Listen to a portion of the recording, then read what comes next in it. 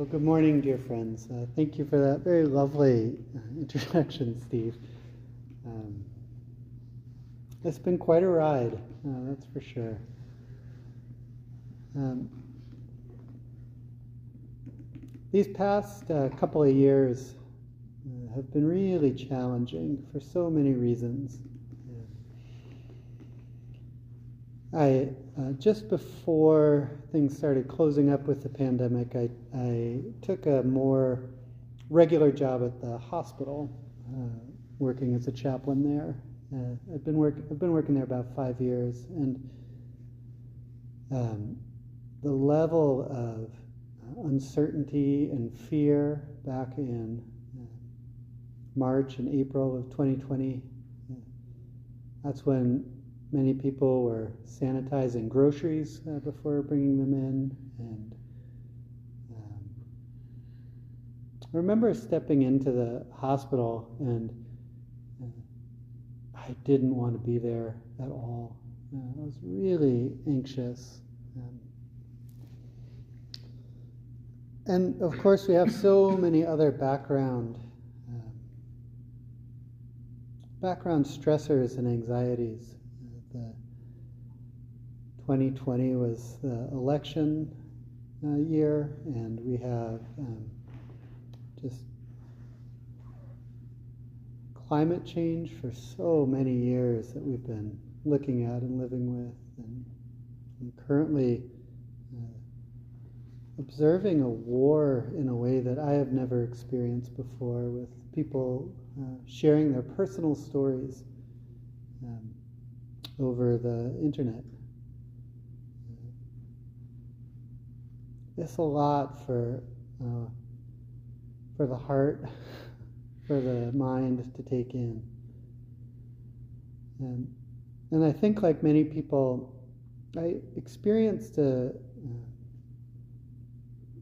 quite a bit of overwhelm, particularly in the fall of 2020, and again as things started ticking up again in 2021 in the fall, particularly around the pandemic. And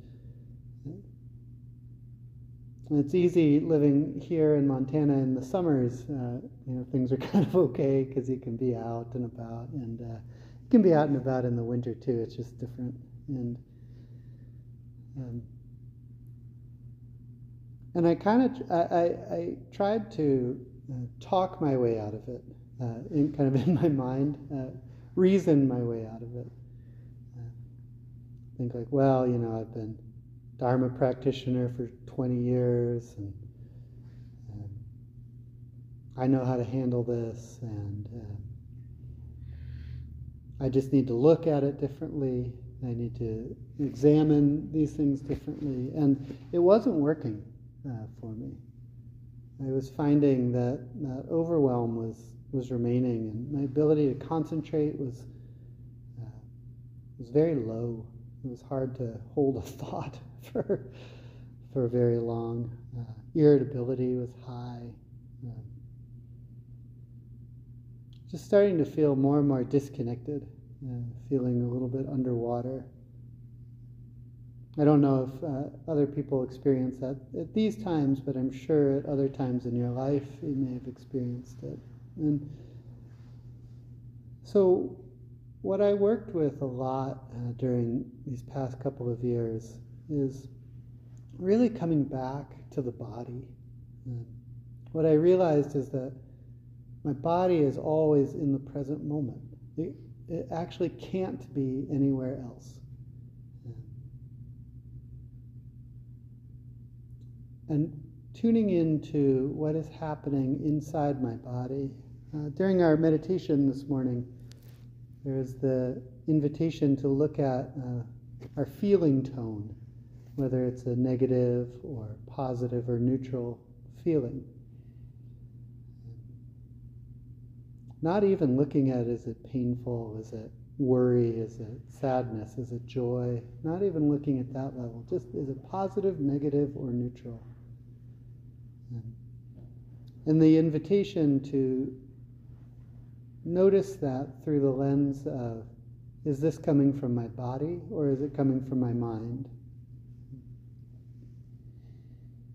Because we do experience, our bodies can create an experience inside of us of negative or positive or neutral, especially if we have pain, if we're experiencing something very pleasant. We might be cold or too warm. There might be wildfire smoke in the air, and that can have an effect. Any of these things. We might be ill. We're just tired. So those things can all kind of color our feeling tone. Is our experience positive, negative, or neutral? And then, of course, the mind can have that effect as well. We can visit the news. We can read about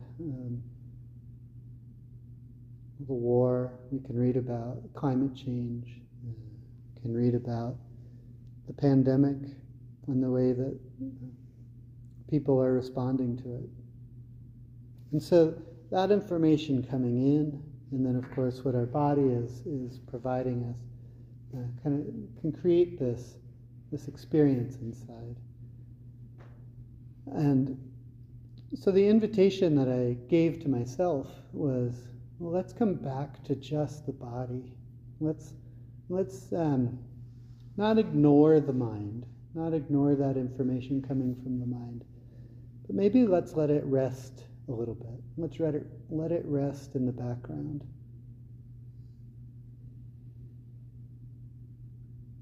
And let's just come home to the body, just as it is, right now, right here.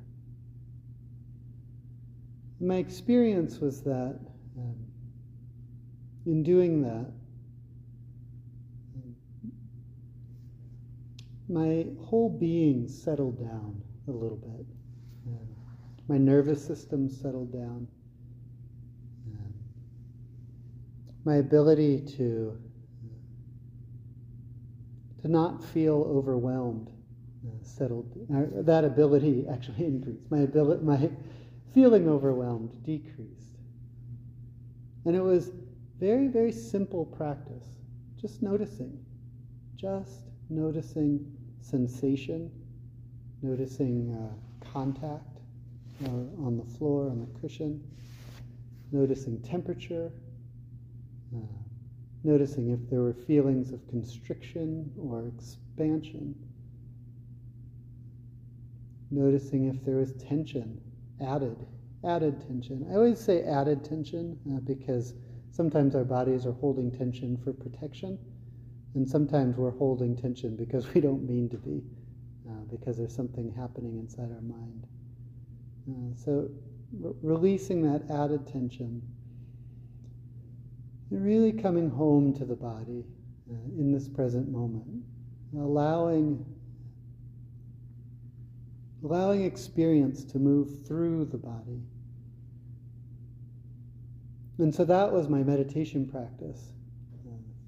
Just body scanning, being aware of what was happening in the body, taking the time to notice the body as I moved throughout the day, checking in with the body from time to time. What am I experiencing right now? Right now, what is inside my body? And what this did was opened up my capacity to concentrate more, to be more present with what was happening. And I rediscovered one of the sutras from the Theravadan tradition, from the original sutra collection, the 4 establishments of mindfulness. And in it, the Buddha talks about how to really find our ground in mindfulness. And he starts with the very first thing that it starts with, even before he talks about the 4 establishments, is just finding our breath. And I like that phrase, finding. Another word I use is discovering the breath. Because we're breathing all the time. But sometimes we aren't noticing it. And so finding the breath is helpful. I imagine when you're outdoors and looking up and suddenly a bird alights on the branch in front of you. That kind of finding. It's like it's already there. It's just presenting itself to you. But then we can just find it. Oh, there it is. There's the breath. And don't have to add any effort. It's already there. That's the very first thing. And the second part, so I shouldn't say the second part. The first establishment of mindfulness the Buddha talks about is the body in the body, becoming aware of the body. And that phrasing, the body in the body, it's a reminder that we're not separate from our body. So we become aware of the body from within our own body.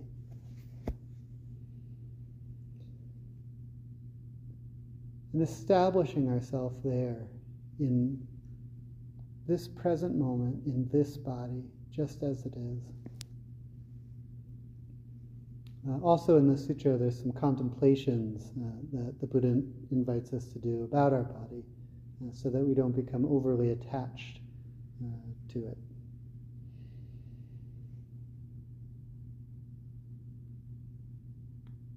So this practice of becoming aware of the body, from within the body, not separate from the body. It's a very old practice. Think about how old this practice is. When we remember the Buddha lived in 600 BCE, and there's been a continuous stream of practitioners for that amount of time, of becoming aware of the body, of the breath.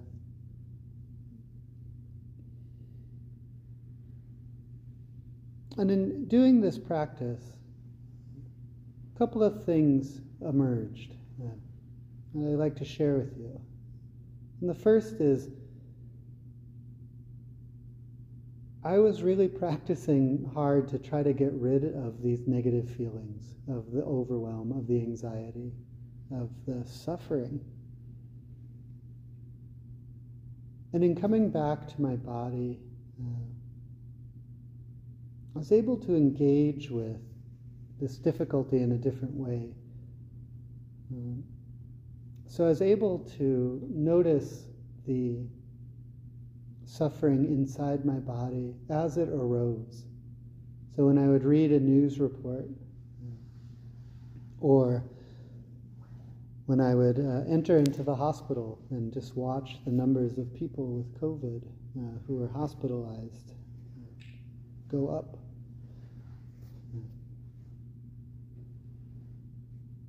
What I was trying to do originally was, well, I know what to do here. I can just breathe and calm and release and all of these practices, but I somehow had missed the part about just allowing that feeling to arise inside the body, to come up, to notice I am really anxious here. I'm really sad. I'm really afraid. To notice that and allow it to be. There was some worry, I think, that in allowing it to be, I might get stuck in that feeling.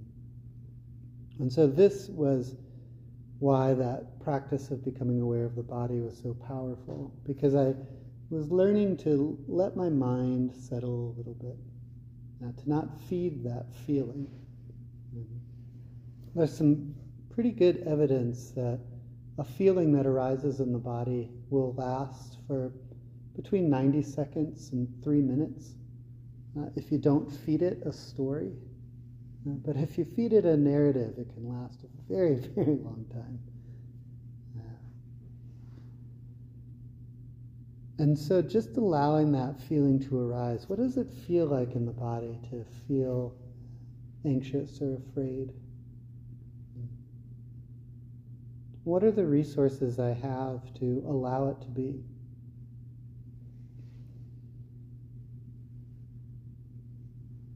And then to remind myself to engage that little bit of curiosity, that investigation that we hear about in the RAIN meditation that Tara Brach has popularized, and also it's one of the 7 factors of awakening is investigation. And really reminding ourselves to be curious when that fear arises, when that anxiety, when that sorrow, when that grief arises, to ask ourselves, where do I feel it? How do I feel it? Do I feel it everywhere in my body or in particular places? Is there a boundary to that feeling? Is it a fuzzy boundary or a sharp boundary? Just engaging this kind of curiosity in the mind. And what that does is it helps the story settle down a little bit, the story about it, and really wakes up that ability to be with that experience and to allow it to pass, to allow it to transform. Because what happens when we feed that experience is we don't give it permission to transform. We lock it into place. And I think what a lot of practitioners might do is we try to lock our calm feeling in place. We try to lock our openness in place when that might not be what we're experiencing. And then we create this disconnect between what our experience is and what we think our experience should be.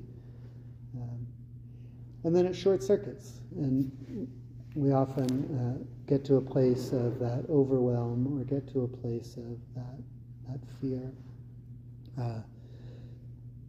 and disconnection.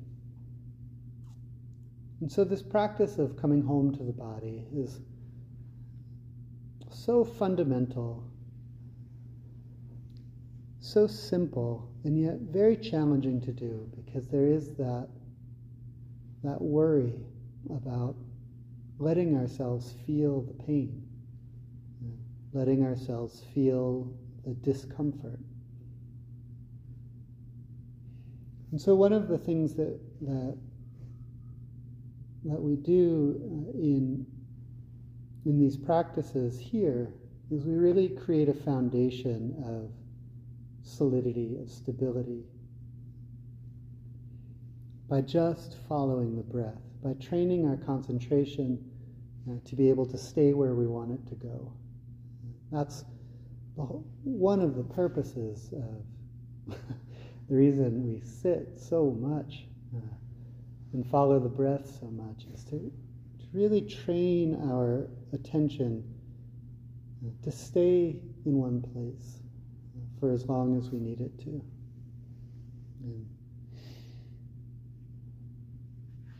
Because without that ability to remain with the experience of the body, our attention will go right back into our head and right back into that story and just continue feeding it. And there are times where that will happen no matter how long we've been practicing. And so we have other tools to work with that: walking meditation, chanting, singing, calling friends, being with people, all of those other resources, so that we can return to our capacity to experience. I remember very early when I was introduced to this practice, there was a friend who was going through a separation with her partner. And it was really, really painful and overwhelming. And she mentioned that, she's like, I don't want to just sit here and be with my feelings. I just want to listen to Van Morrison records. And it was skillful practice at the time, because she didn't have the capacity to allow those feelings to move. And so just kind of generated, built the container bigger. So finding ways to do that too.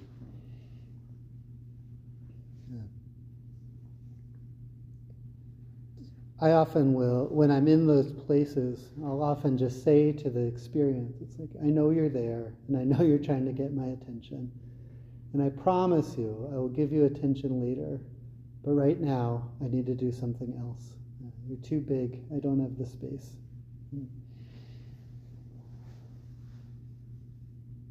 And then returning the next time I sit on the cushion, returning to that practice of, okay, I have the space now. What are you trying to tell me?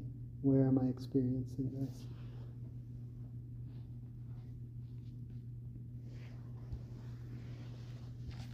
And so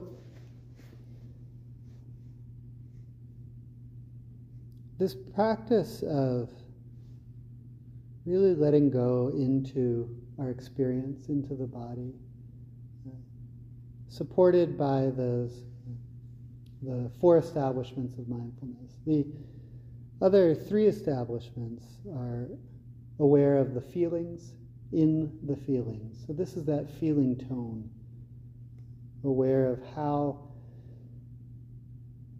we are experiencing our connection. Is it negative, positive, or neutral?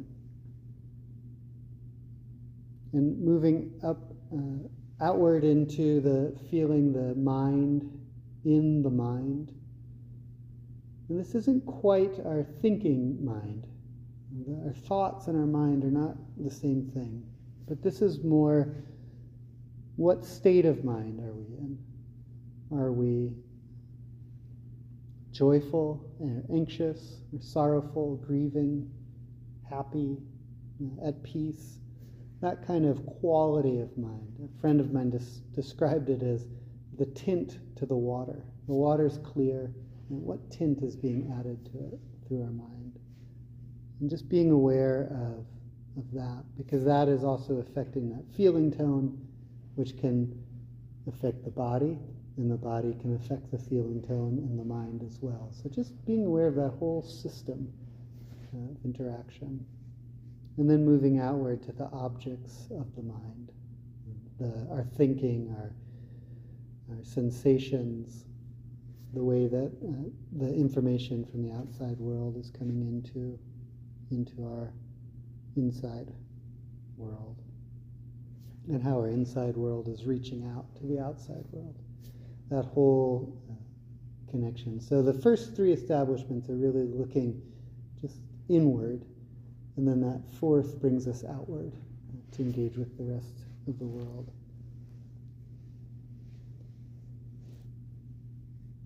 But one of the things that I realized with these practices was I wasn't really going all in. I wasn't really bringing my whole self. There was this little hook that was holding me back. Part of that was worry or fear or anxiety about who will I be if I let go? Who will I be if I let these experiences be inside? Am I really strong enough or spacious enough to allow these things to be inside of me? And this turned me and returned me to the 5 powers, or the 5 spiritual faculties. And the first one is the spiritual faculty or power of faith. Another way of looking at it is trust. Faith in the teachings of the Buddha, faith in the Dharma, and faith in our own capacity. Faith in our own capacity to be with our experience.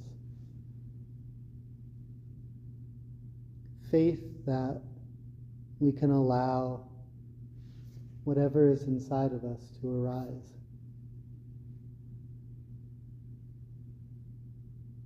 in this practice of faith, of trust, it's very deep. It allows us to really let go of everything we think we know, to let go of control, to let go of wanting our experience to be something other than it is,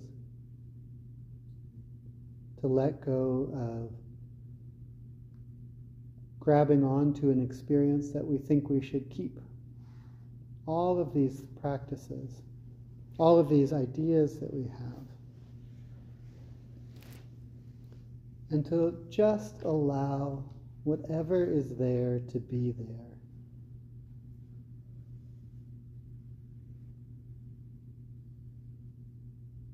And this practice is very opening, can open us to the experience, open us to what's happening inside us and what's happening outside of us.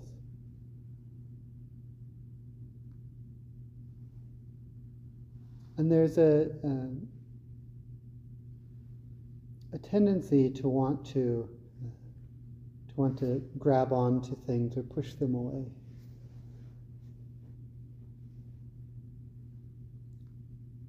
I'm not a person who experiences anxiety, so I just need to breathe better. Or maybe our breath is ragged and shallow. We sit down to meditate and want to control that. We want our breath to be deep and slow, because that's what, when we're having a positive meditation experience, that's what our breath is like.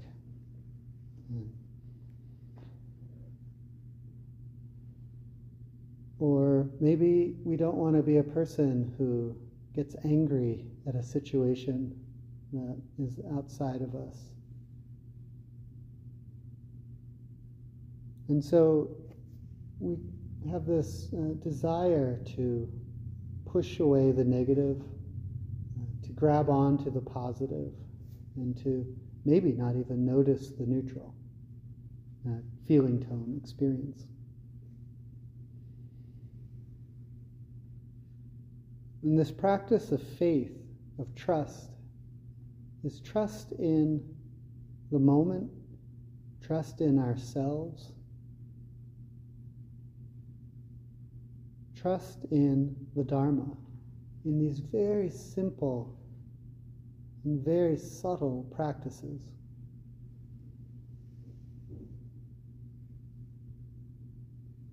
And I realized that that's what was missing. I didn't completely trust the breath.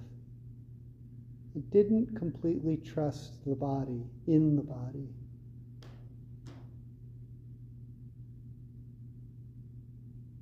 There was something I didn't want to let go of.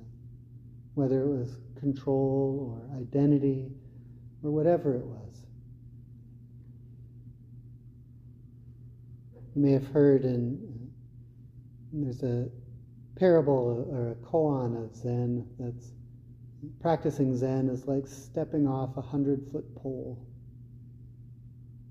And so it really is just trusting, completely letting go of the pole, of what comes next, and just allowing ourselves to be.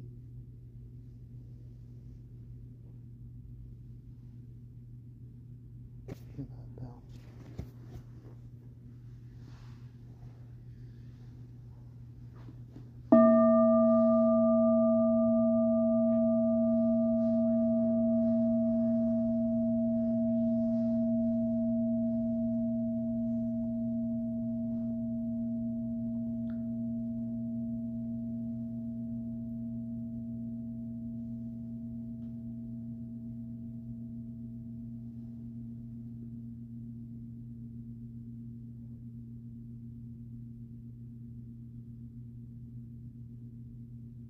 the other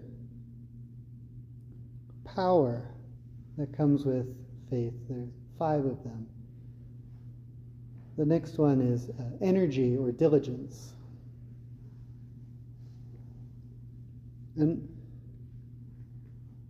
what happens is, as we really let go, continually, subtly letting go of all these little things that are holding us back from the present, holding us back from our experience,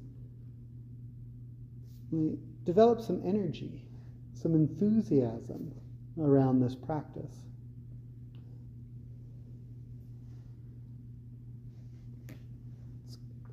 I completely related to that when I rediscovered or returned to this practice of the body and truly trusted my body's experience.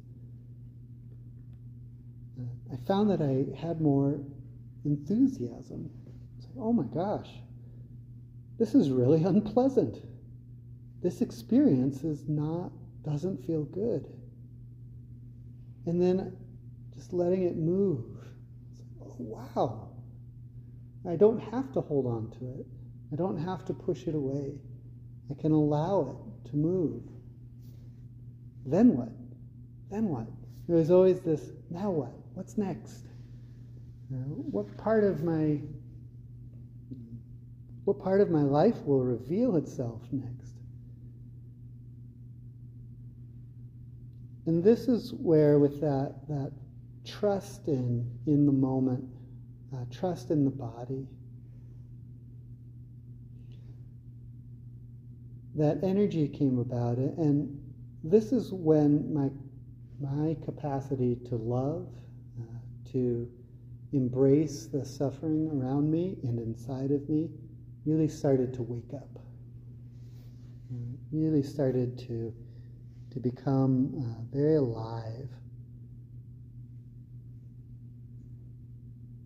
And I developed this practice of metta, of loving kindness, in a way that was very, very supportive in what I needed for myself, and then was easy to translate outward. So I imagined if I had a very good friend who was myself, if I had this person as a friend who came to me and said, I'm really suffering today.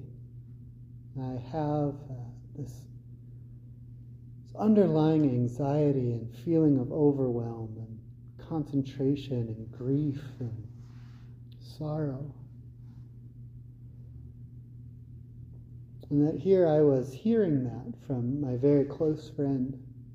How would I want to respond to that person? Would I want to tell him, oh, you just need to breathe more?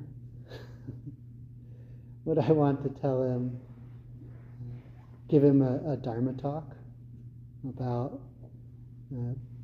how to let go of negative feelings?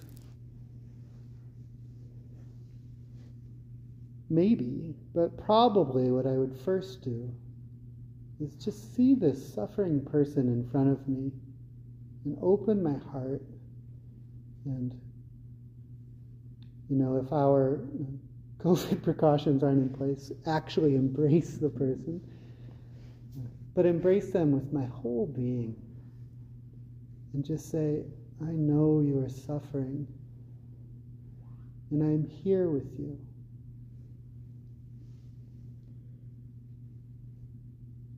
Because we know that we may not be able to take another person's suffering away. We might try to talk them out of it or reassure them or things like that, but we know that if somebody is experiencing grief, whatever words we say to them aren't going to take their grief away. If we're very close to them, they might feel our desire to connect through our words. But really what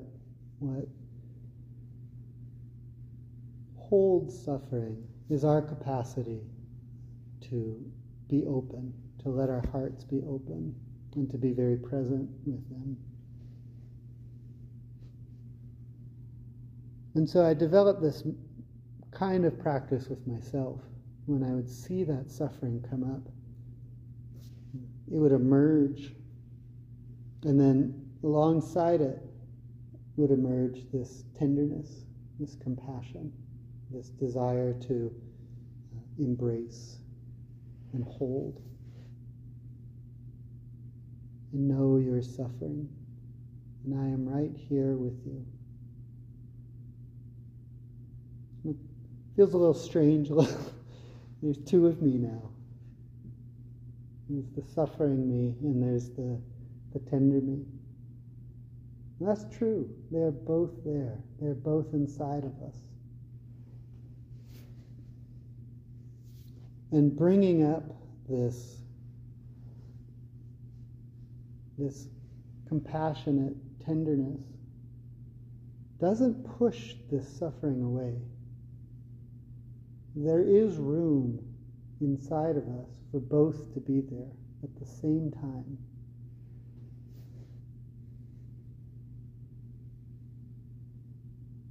And what I've experienced, and what you may experience as well, is this holding of that suffering for however long it takes, allows it to settle down. It doesn't make the situation different. It doesn't stop the pandemic or the war or climate change or our own personal losses.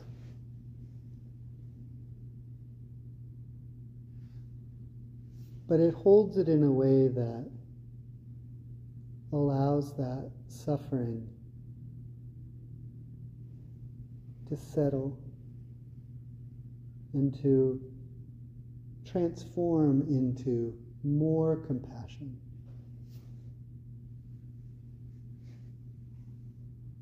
Because we realize that our suffering, our individual suffering, isn't just ours. It belongs to everyone. It belongs to the whole world.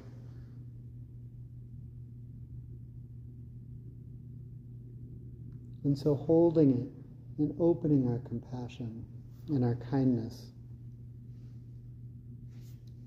generates more faith and more energy.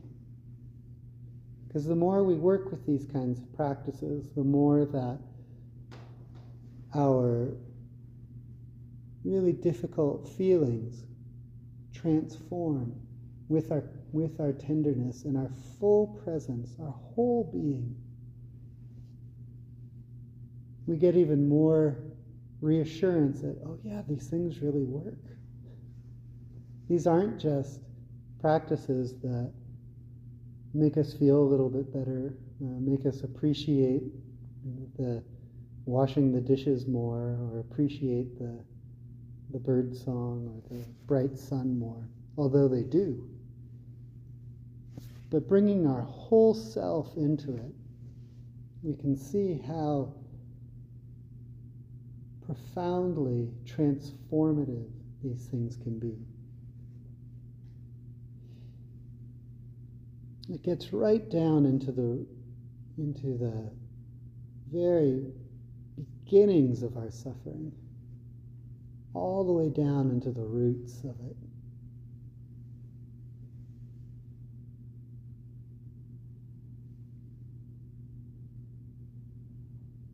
I remember as my faith in these practices got stronger and really began to wake up even more, I noticed how there were people who may not have ever been exposed to these practices. We did a lot of work with our nurses in the hospital, in the ICU, and their grief and suffering, or people who were nearing the end of their life in the hospital, and the suffering that comes about with that. And how just becoming aware of the body in the midst of that suffering, and aware of what's happening inside of us, and how allowing it to happen allows that transformation to occur. Just simple 5-minute practices with people.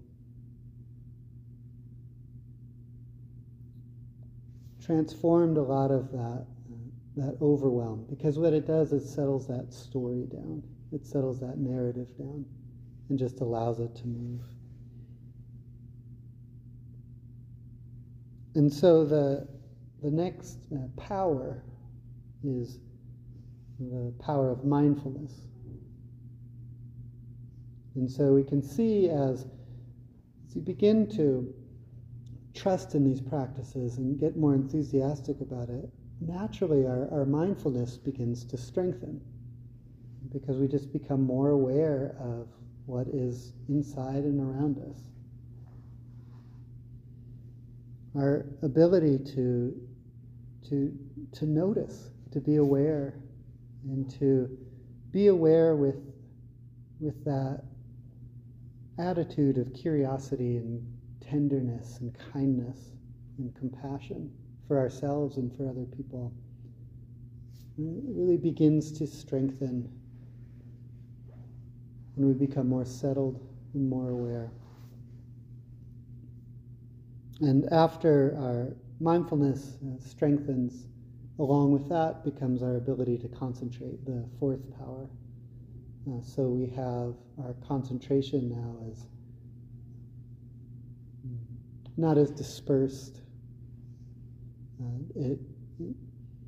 not as easily pulled in directions by others or by our own internal state or our own thought process. Our concentration just becomes stronger. And this concentration isn't that kind of laser focus concentration that we might think about when we really have to put our full attention on a task at hand, but rather it's a kind of concentration that is very open, very relaxed, very at ease.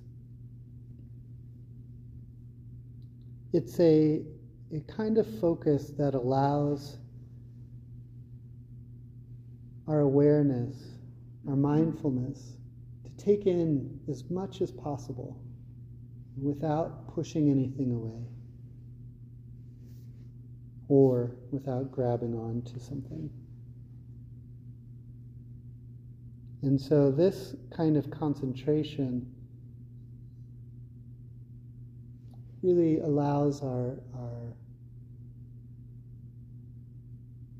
whole being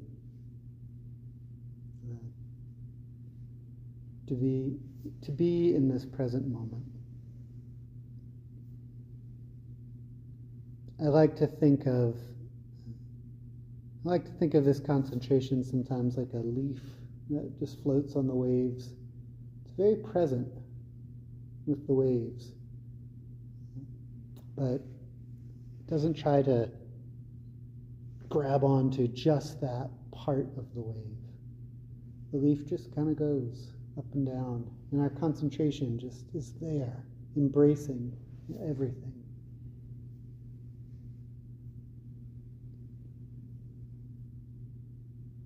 And then as our concentration is able to rest with what our experience is, the fifth power is the power of wisdom or insight begins to arise. And we start to notice and see what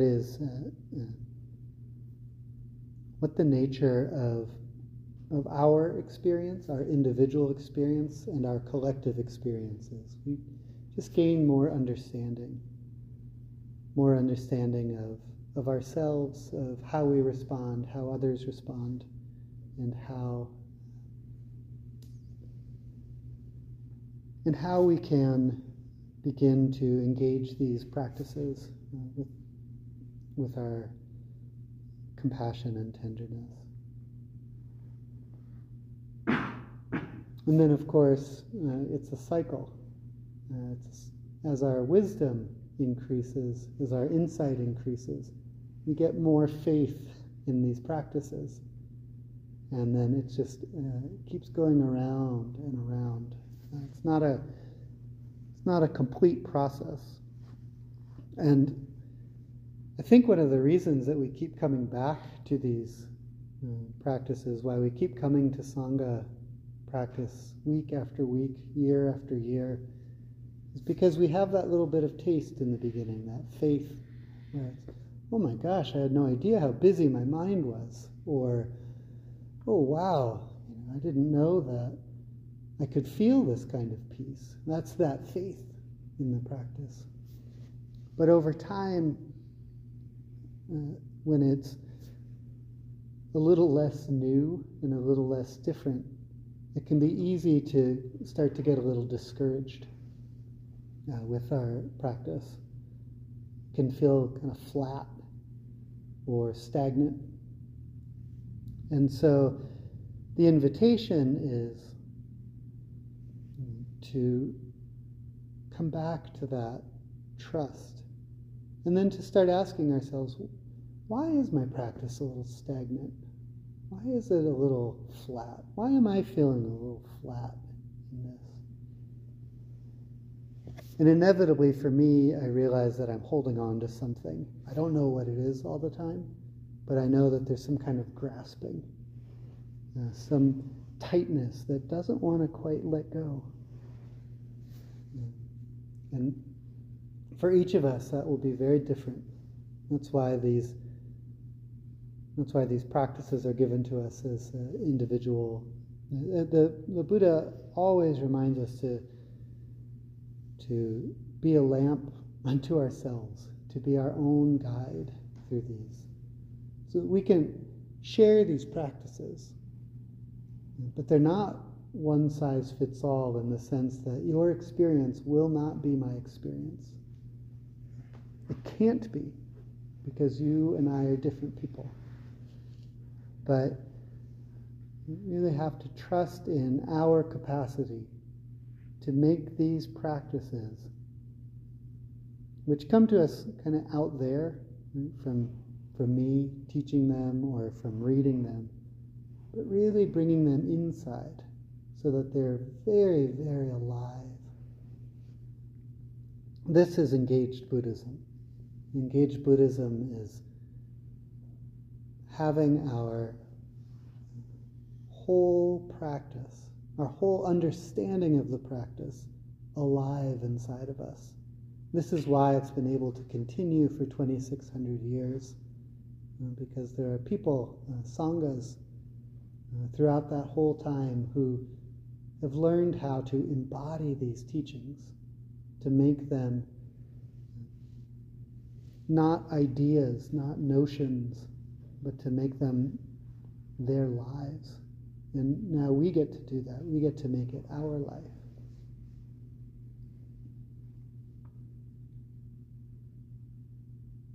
And so as we continue to develop these powers of faith, of trust, of diligence and energy and enthusiasm and mindfulness, concentration, and wisdom and insight, we bring the Dharma into the very here and now, so that they're not teachings that are outside of us, but they are right here, right now.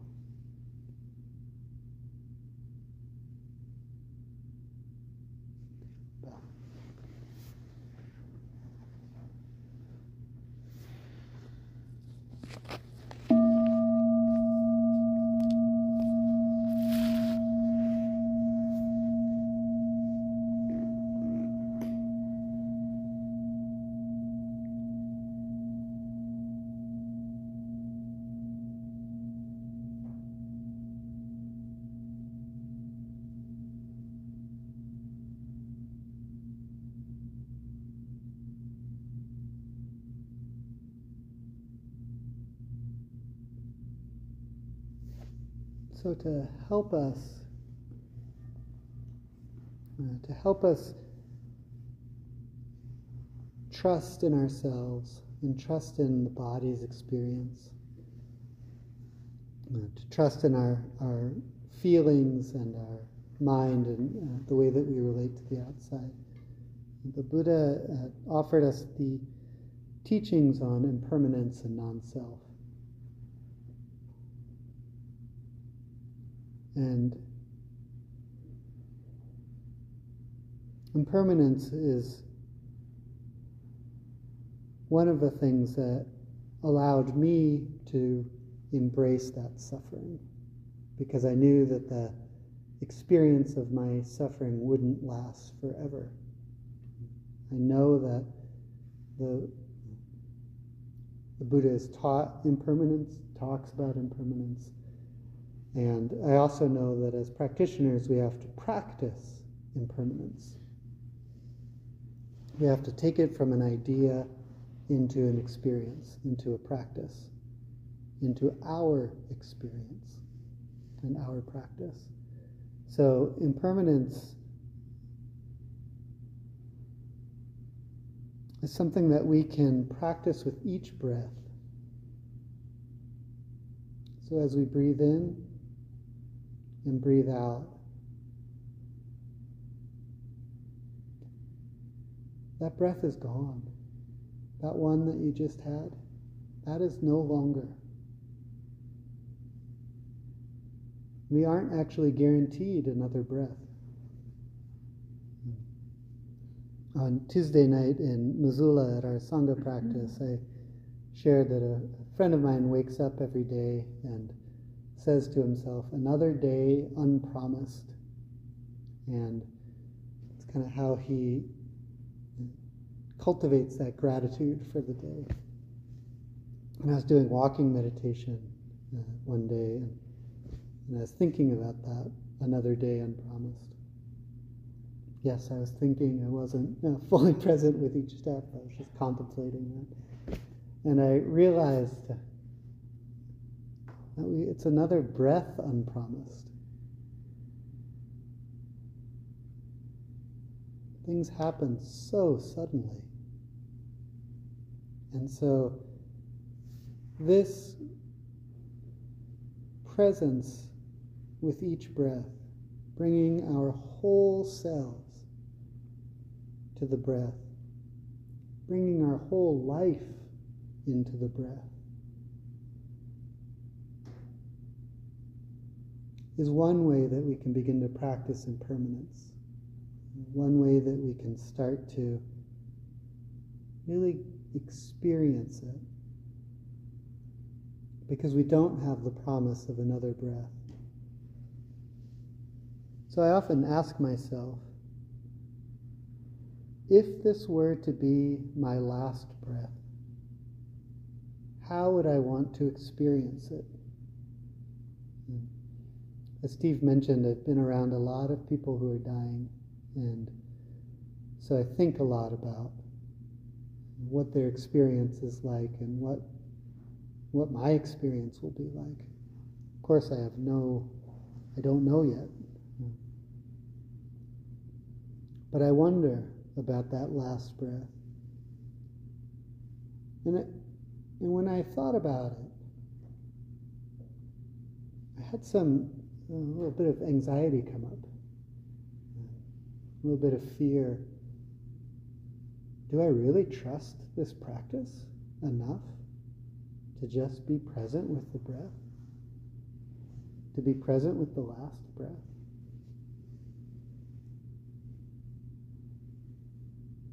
And it was really actually lovely to watch that anxiety come up. And it's, there's some more things to let go of, some more things that are clinging. And so that's been a solid practice for me to continue to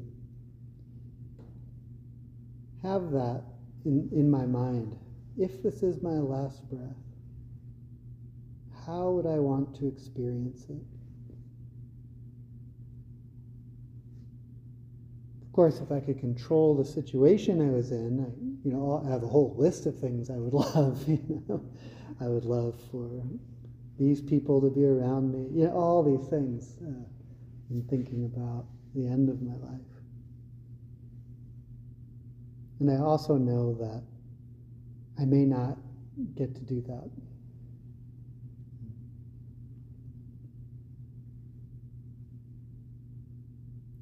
And with that practice of truly wondering, another breath unpromised. And fortunately, so far we get another one. And today we get the next breath.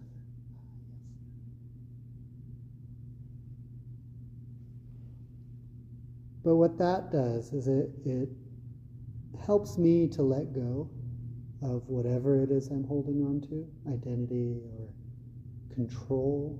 I use that word control because there is this wanting to make our experience something. We all have this desire to, we hear about these practices of faith and letting go and say, I want that, I want to do that.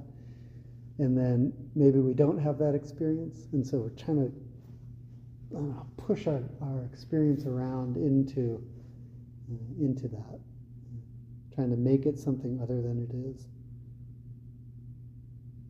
And that's that little bit of hanging on. If I have my last breath, I want it to be perfect. So there is a little bit, there's something interesting. There's a little something that's hanging on there. What is the perfect breath? I don't know. Maybe I've just had it. Maybe I missed it because I wanted it to be something different. Maybe I have this desire to, maybe that one wasn't perfect. This one will be. This next one, that'll be the right one. And of course, in reality, whatever breath we have is perfect, even if it's painful.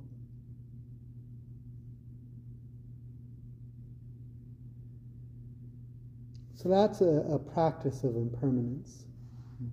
Another practice of impermanence is that embracing of our suffering with our compassion, letting that suffering arise and the compassion arise, and then embracing it, and just being with it, just as it is, and watching as it moves and changes and shifts and transforms. Sometimes it transforms into peace. Sometimes it transforms into more suffering. There's no guarantee what it will transform into. That's another practice of impermanence.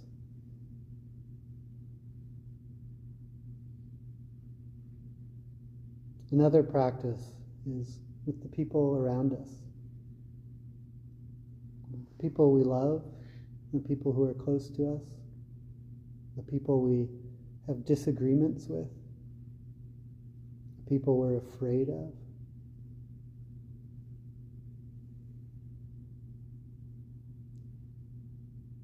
Knowing that these people are just here on this earth for a short time.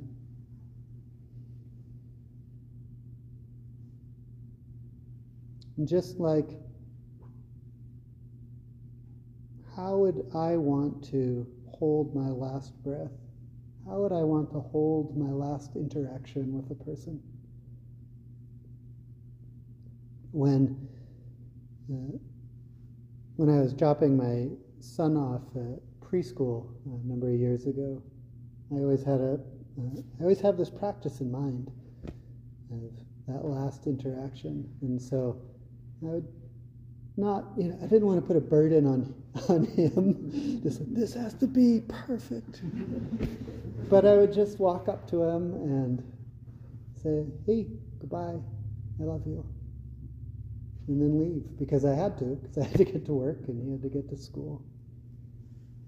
That's a practice of impermanence. And I had a friend who said, "Oh, I'm going to go say goodbye to my son," and she said, "Well, why? He's engaged, just why interrupt him?" Because transitions with young kids can be very challenging sometimes. And I said, "No, it's all right. I just want to make sure to do this." And she's like, "Oh, right, you work in hospitals."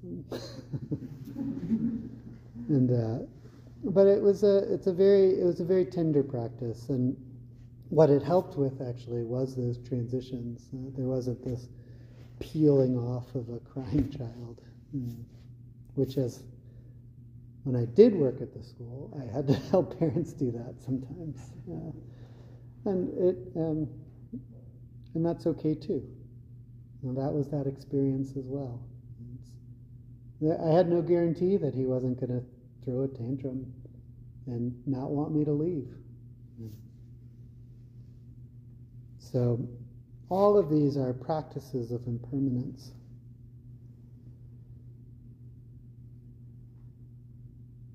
And they feed our capacity to practice. Practicing impermanence really wakes up this practice of faith, of energy, of mindfulness, concentration, insight. Wakes up our ability to be in our bodies, to be in the body, in the body.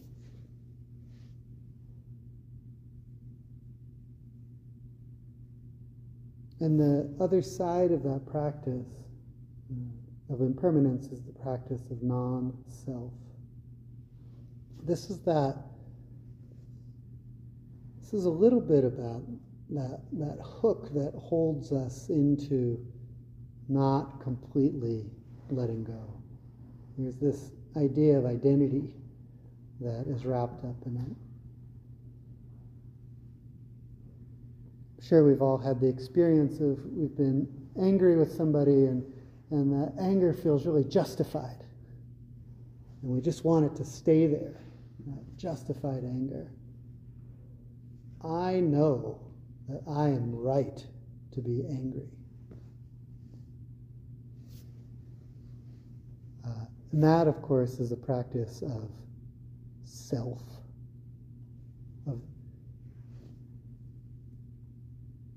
We very well may be justified in our anger. It might be a situation that warrants it.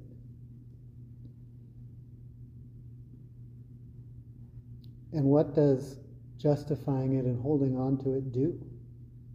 Nothing. Makes us suffer. And it feels like letting go of that anger by embracing it with our compassion. When we have our friend who is very angry and so we just hold them.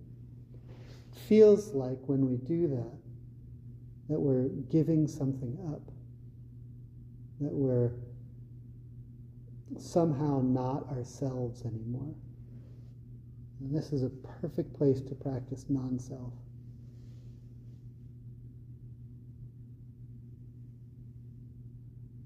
Not the whole non-self of that we're all made up of things that come from outside of us, which is also a fantastic contemplation. All of our ancestors, all of our what we consume through food and media and entertainment and conversations, all of that, of course, creates this identity of self. This is a perfect place to look at what am I holding on to? Why am I holding on to it? What am I propping up? What am I supporting by holding on to this justified feeling? And I say justified because it often is. If someone is threatening you or if they're very angry at you, those feelings come up. And suddenly it becomes a point of identity. And all of these things we've been talking about this morning, of that embracing of being aware of what's alive in our body, watching that feeling of anger or fear or whatever it is come inside of us, and then embracing it and just holding it and letting it move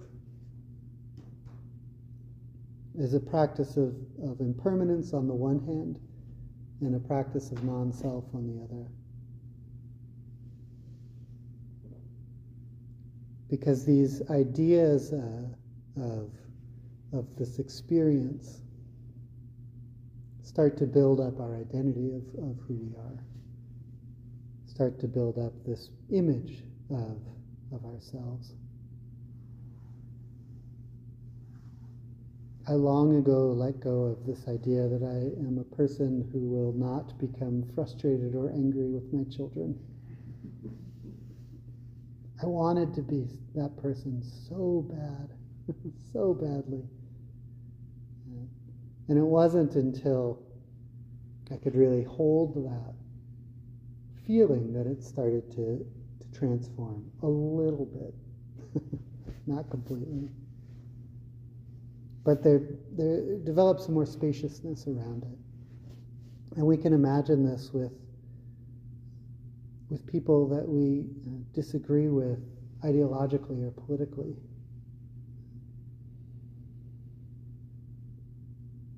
Whose actions cause harm to ourselves, to our world, to others. Letting go of our anger or our frustration or our anxiety doesn't mean we let go of our desire to be compassionate and to transform the world's suffering. It just means that we wake up our body of love, our compassion, so that we can move into those situations from a new place, a place of not being afraid, of being solid, trusting ourselves, trusting our own capacity to practice as we work to ease the harm around us. Sometimes we have to say stop to a person.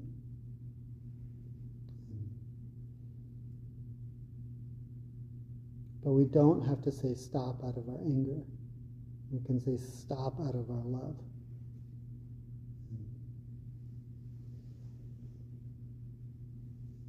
And so these practices of impermanence, of non-self,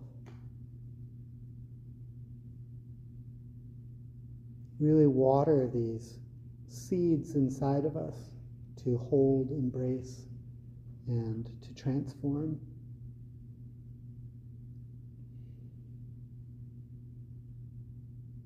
So that we can be fully present and alive with whatever is there, no matter how ugly or beautiful it is.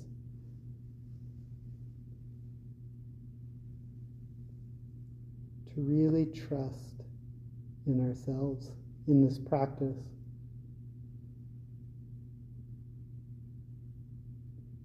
And if we don't get it perfect, trusting that that's okay too. Because we're not going to get it perfect. There is no such thing as perfect. Whatever you do is already perfect.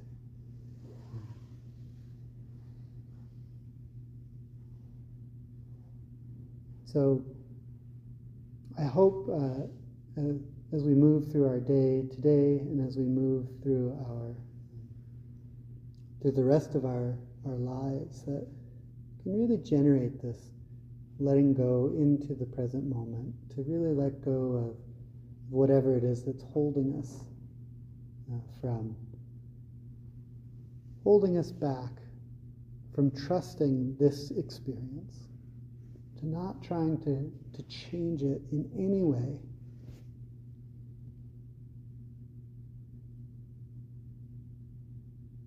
And of course, to really wake up our capacity for love, for compassion, to ourselves, to other people, to our whole world, because it needs it we need it. And the people who are causing harm need it. Thank you.